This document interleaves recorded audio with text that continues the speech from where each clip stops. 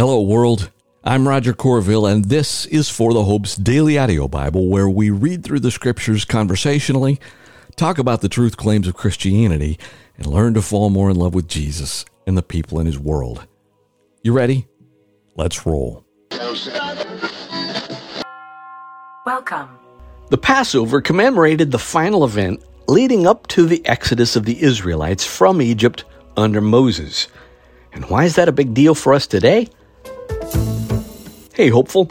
Welcome to today's part of our journey together through the Bible, and greetings from my traveling microphone, reading through every word of God's revelation on this journey together because, we do this Monday through Saturday every single day, no matter where in the world I am, including how Jesus, as sacrificial lamb, put to death both the penalty and the power of sin for those who believe, right? Exodus foreshadowed being led out of slavery, and we are literally led out of slavery to sin. Now, don't miss this, because this summarizes where we're going to be in our New Testament segment today.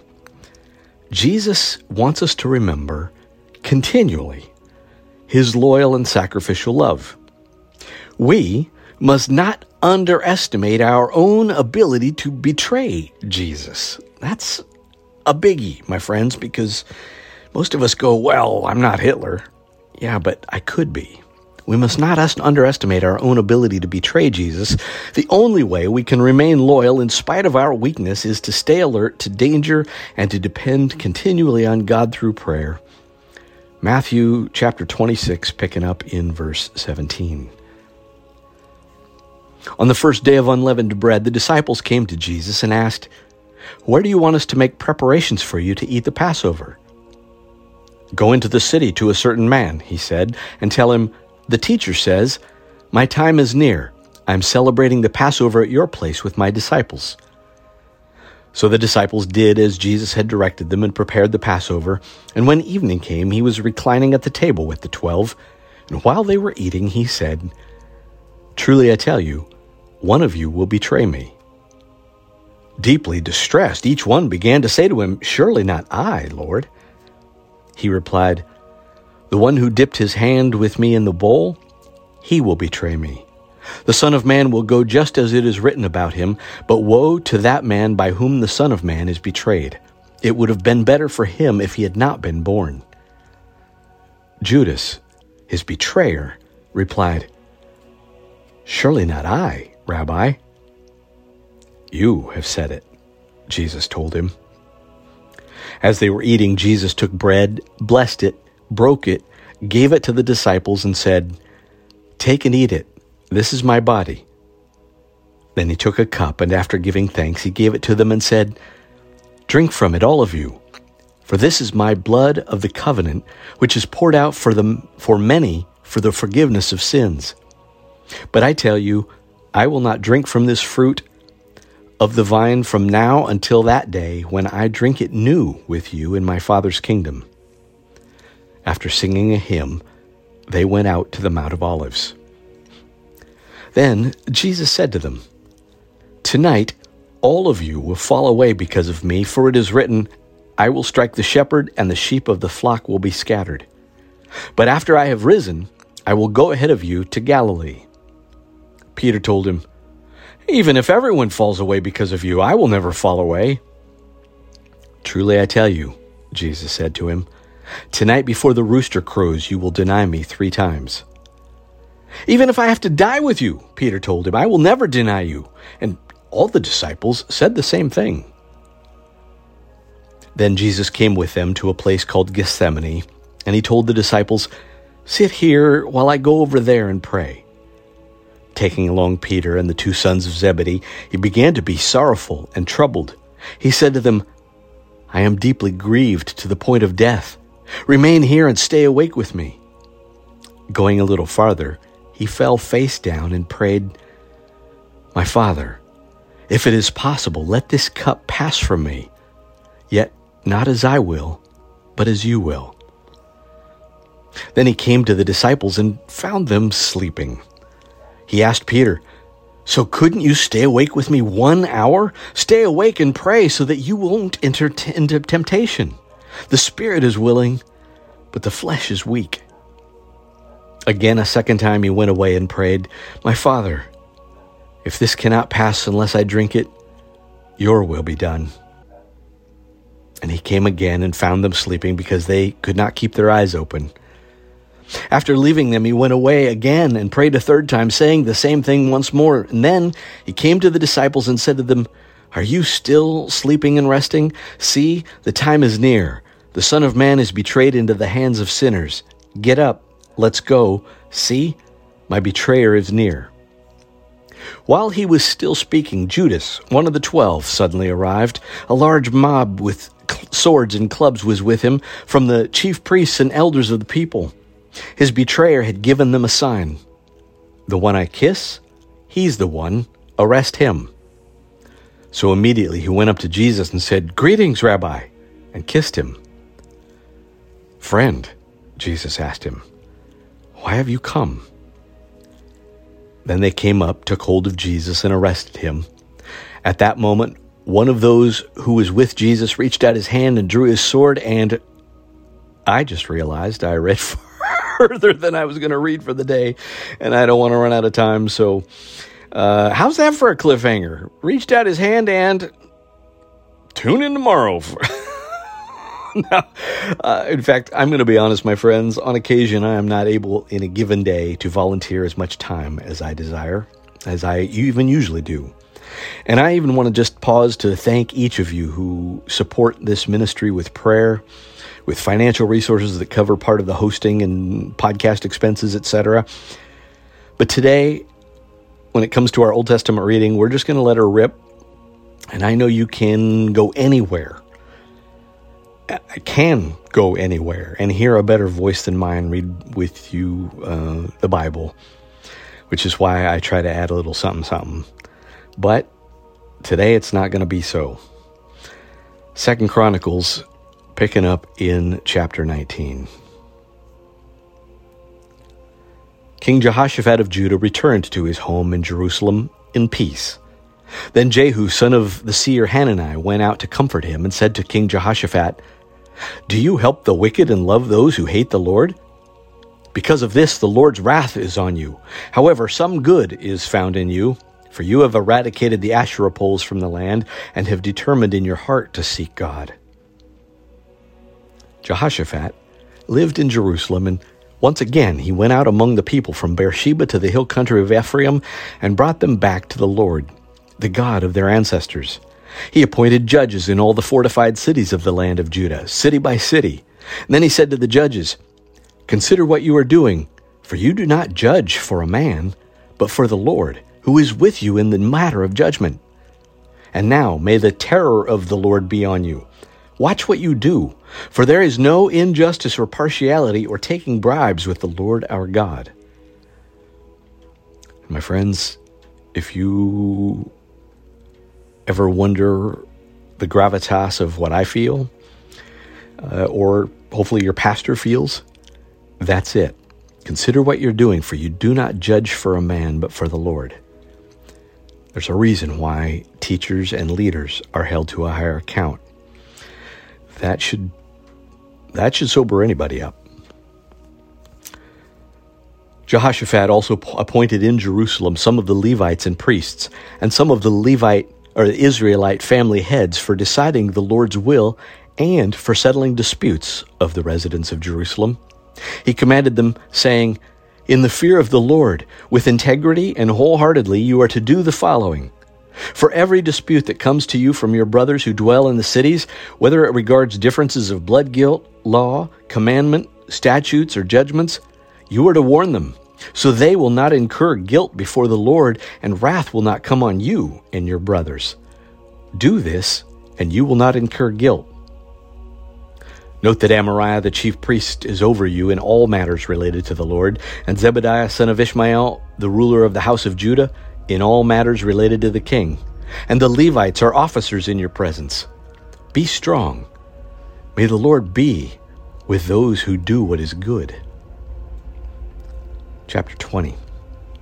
After this, the Moabites and Ammonites, together with some of the Maonites, came to fight against Jehoshaphat. People came and told Jehoshaphat, "A vast number from beyond the Dead Sea and from Edom has come to fight against you. They are already in Hazazon Tamar," that is, En-Gedi. Jehoshaphat was afraid, and he resolved to seek the Lord. Then he proclaimed a fast for all Judah who gathered to seek the Lord. They even came from all the cities of Judah to seek him. And then Jehoshaphat stood in the assembly of Judah and Jerusalem in the Lord's temple before the new courtyard, and he said, "Lord, God of our ancestors, are you not the God who is in heaven? And do you not rule over all the kingdoms of the nations? Power and might are in your hand, and no one can stand against you. Are you not our God who drove out the inhabitants of this land before your people Israel, and who gave it forever to the descendants of Abraham your friend? They have lived in the land and have built you a sanctuary in it for your name, and have said, 'If disaster comes on us, sword or judgment, pestilence or famine, we will stand before this temple and before you, for your name is in this temple. We will cry out to you because of our distress, and you will hear and deliver.' Now here are the Ammonites, Moabites, and inhabitants of Mount Seir. You did not let Israel invade them when Israel came out of the land of Egypt, but Israel turned away from them and did not destroy them. Look how they repay us by coming to drive us out of your possession that you gave us as an inheritance. Our God, will you not judge them? For we are powerless before this vast number that comes to fight against us. We do not know what to do, but we look to you." All Judah was standing before the Lord with their dependents, their wives, and their children. In the middle of the congregation, the Spirit, capital S, the Spirit of the Lord came on Jahaziel, son of Zechariah, son of Benaiah, son of Jael, son of Mattaniah, a Levite from Asaph's descendants. And he said, "Listen carefully, all Judah, and all you inhabitants of Jerusalem, and King Jehoshaphat. This is what the Lord says. Do not be afraid or discouraged because of this vast number, for the battle is not yours, but God's. Tomorrow go down against them. You will see them coming up the ascent of Ziz, and you will find them at the end of the valley facing the wilderness of Jeruel. You do not have to fight this battle. Position yourselves, stand still, and see the salvation of the Lord. He is with you, Judah and Jerusalem. Do not be afraid or discouraged. Tomorrow you will go out to face them, for the Lord is with you." And then Jehoshaphat knelt low with his face to the ground, and all Judah and the inhabitants of Jerusalem fell down before the Lord to worship him. Then the Levites from the sons of the Kohathites and the Korahites stood up to praise the Lord God of Israel, shouting loudly. In the morning they got up early and went out to the wilderness of Tekoa.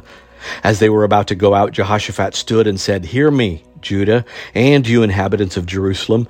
Believe in the Lord your God, and you will be established. Believe in his prophets, and you will succeed." Then he consulted with the people and appointed some to sing for the Lord, and some to praise the splendor of his holiness. And when they went out in front of the armed forces, they kept singing, saying, "Give thanks to the Lord, for his faithful love endures forever." The moment they began their shouts and praises, the Lord set an ambush against the Ammonites, Moabites, and the inhabitants of Mount Seir who came to fight against Judah, and they were defeated.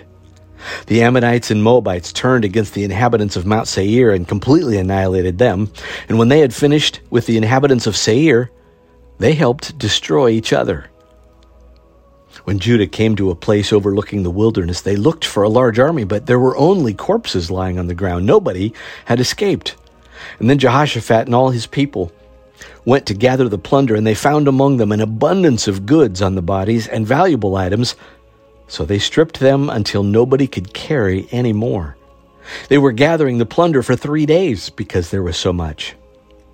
They assembled in the valley of Berakah on the 4th day, for there they blessed the Lord. Therefore, that place is still called the Valley of Berakah today. Then all the men of Judah and Jerusalem turned back with Jehoshaphat, their leader, returning joyfully to Jerusalem, for the Lord enabled them to rejoice over their enemies. So they came into Jerusalem to the Lord's temple with harps, lyres, and trumpets, and the terror of the Lord was on all the kingdoms of the lands when they heard that the Lord had fought against the enemies of Israel. Then Jehoshaphat's kingdom was quiet, for his God had given him rest on every side. Jehoshaphat became king over Judah. He was 35 years old when he became king, and he reigned 25 years in Jerusalem. His mother's name was Azubah, daughter of Shilhi. He walked in the ways of Asa his father. He did not turn away from it, but he did what was right in the Lord's sight. However, the high places were not taken away, and the people had not yet set their hearts on the God of their ancestors. The rest of the events of Jehoshaphat's reign from beginning to end are written in the events of Jehu, son of Hanani, which is recorded in the book of Israel's kings. After this, Judah's king Jehoshaphat made an alliance with Israel's king Ahaziah, who was guilty of wrongdoing. Jehoshaphat formed an alliance with him to make ships go to Tarshish, and they made ships in Ezion Geber. Then Eleazar, son of Dodavahu of Marashah, prophesied against Jehoshaphat, saying, "Because you formed an alliance with Ahaziah, the Lord has broken up what you have made." So the ships were wrecked and were not able to go to Tarshish. And that is 2 Chronicles 19 and 20. Kind of the parallel little piece is the beginning of 2 Kings, which is a short chapter by comparison. 2 Kings chapter 1. After Ahab's death, Moab rebelled against Israel.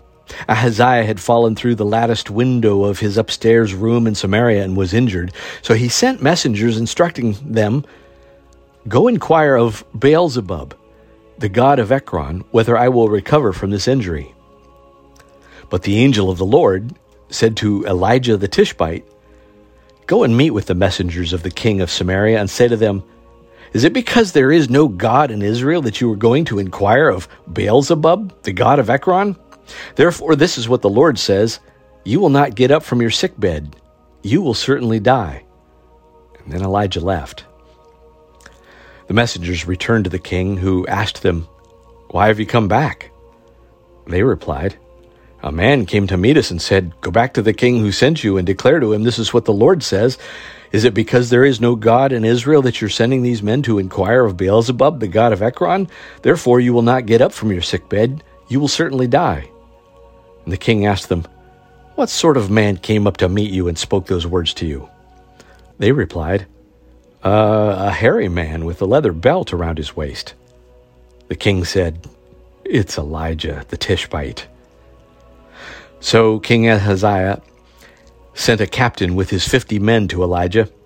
When the captain came up to him, he was sitting on the top of a hill, and he announced, "Man of God, the king declares, come down." Elijah responded to the captain, "If I am a man of God, may fire come down from heaven and consume you and your 50 men." And then fire came down from heaven and consumed him and his 50 men. So the king sent another captain with his 50 men to Elijah, and he took in the situation and announced, "Man of God, this is what the king says, come down immediately." Elijah responded, "If I am a man of God, may fire come down from heaven and consume you and your 50 men." So a divine fire came down from heaven and consumed him and his 50 men. Then the king sent a third captain with his 50 men. The third captain went up and fell on his knees in front of Elijah and begged him, "Man of God, please let my life and the lives of these 50 servants of yours be precious to you. Already fire has come down from heaven and consumed the first 2 captains with their companies, but this time let my life be precious to you." The angel of the Lord said to Elijah, "Go down with him. Don't be afraid of him." So he got up and went down with him to the king. Then Elijah said to King Ahaziah, "This is what the Lord says. Because you have sent messengers to inquire of Beelzebub, the god of Ekron, is it because there is no God in Israel for you to inquire of his will? You will not get up from your sickbed. You will certainly die." Ahaziah died according to the word of the Lord that Elijah had spoken. Since he had no son, Joram became king in his place. This happened in the 2nd year of Judah's king Jehoram, son of Jehoshaphat. The rest of the events of Ahaziah's reign, along with his accomplishments, are written in the historical record of Israel's kings. And that is 2 Kings chapter 1. So my friends, we're going to wrap up today with a psalm for our wisdom segment. And this psalm, Psalm 20, suits the occasion of a service of prayer and sacrifice on the eve of battle. So saith a few notes. As always, the webpage for this particular episode, which is episode 1917, will have all my links to all my references. But since we haven't had a psalm in a few days, would you pray this with me? Psalm 20 is for the choir director, a psalm of David. May the Lord answer you in a day of trouble. May the name of Jacob's God protect you. May he send you help from the sanctuary and sustain you from Zion.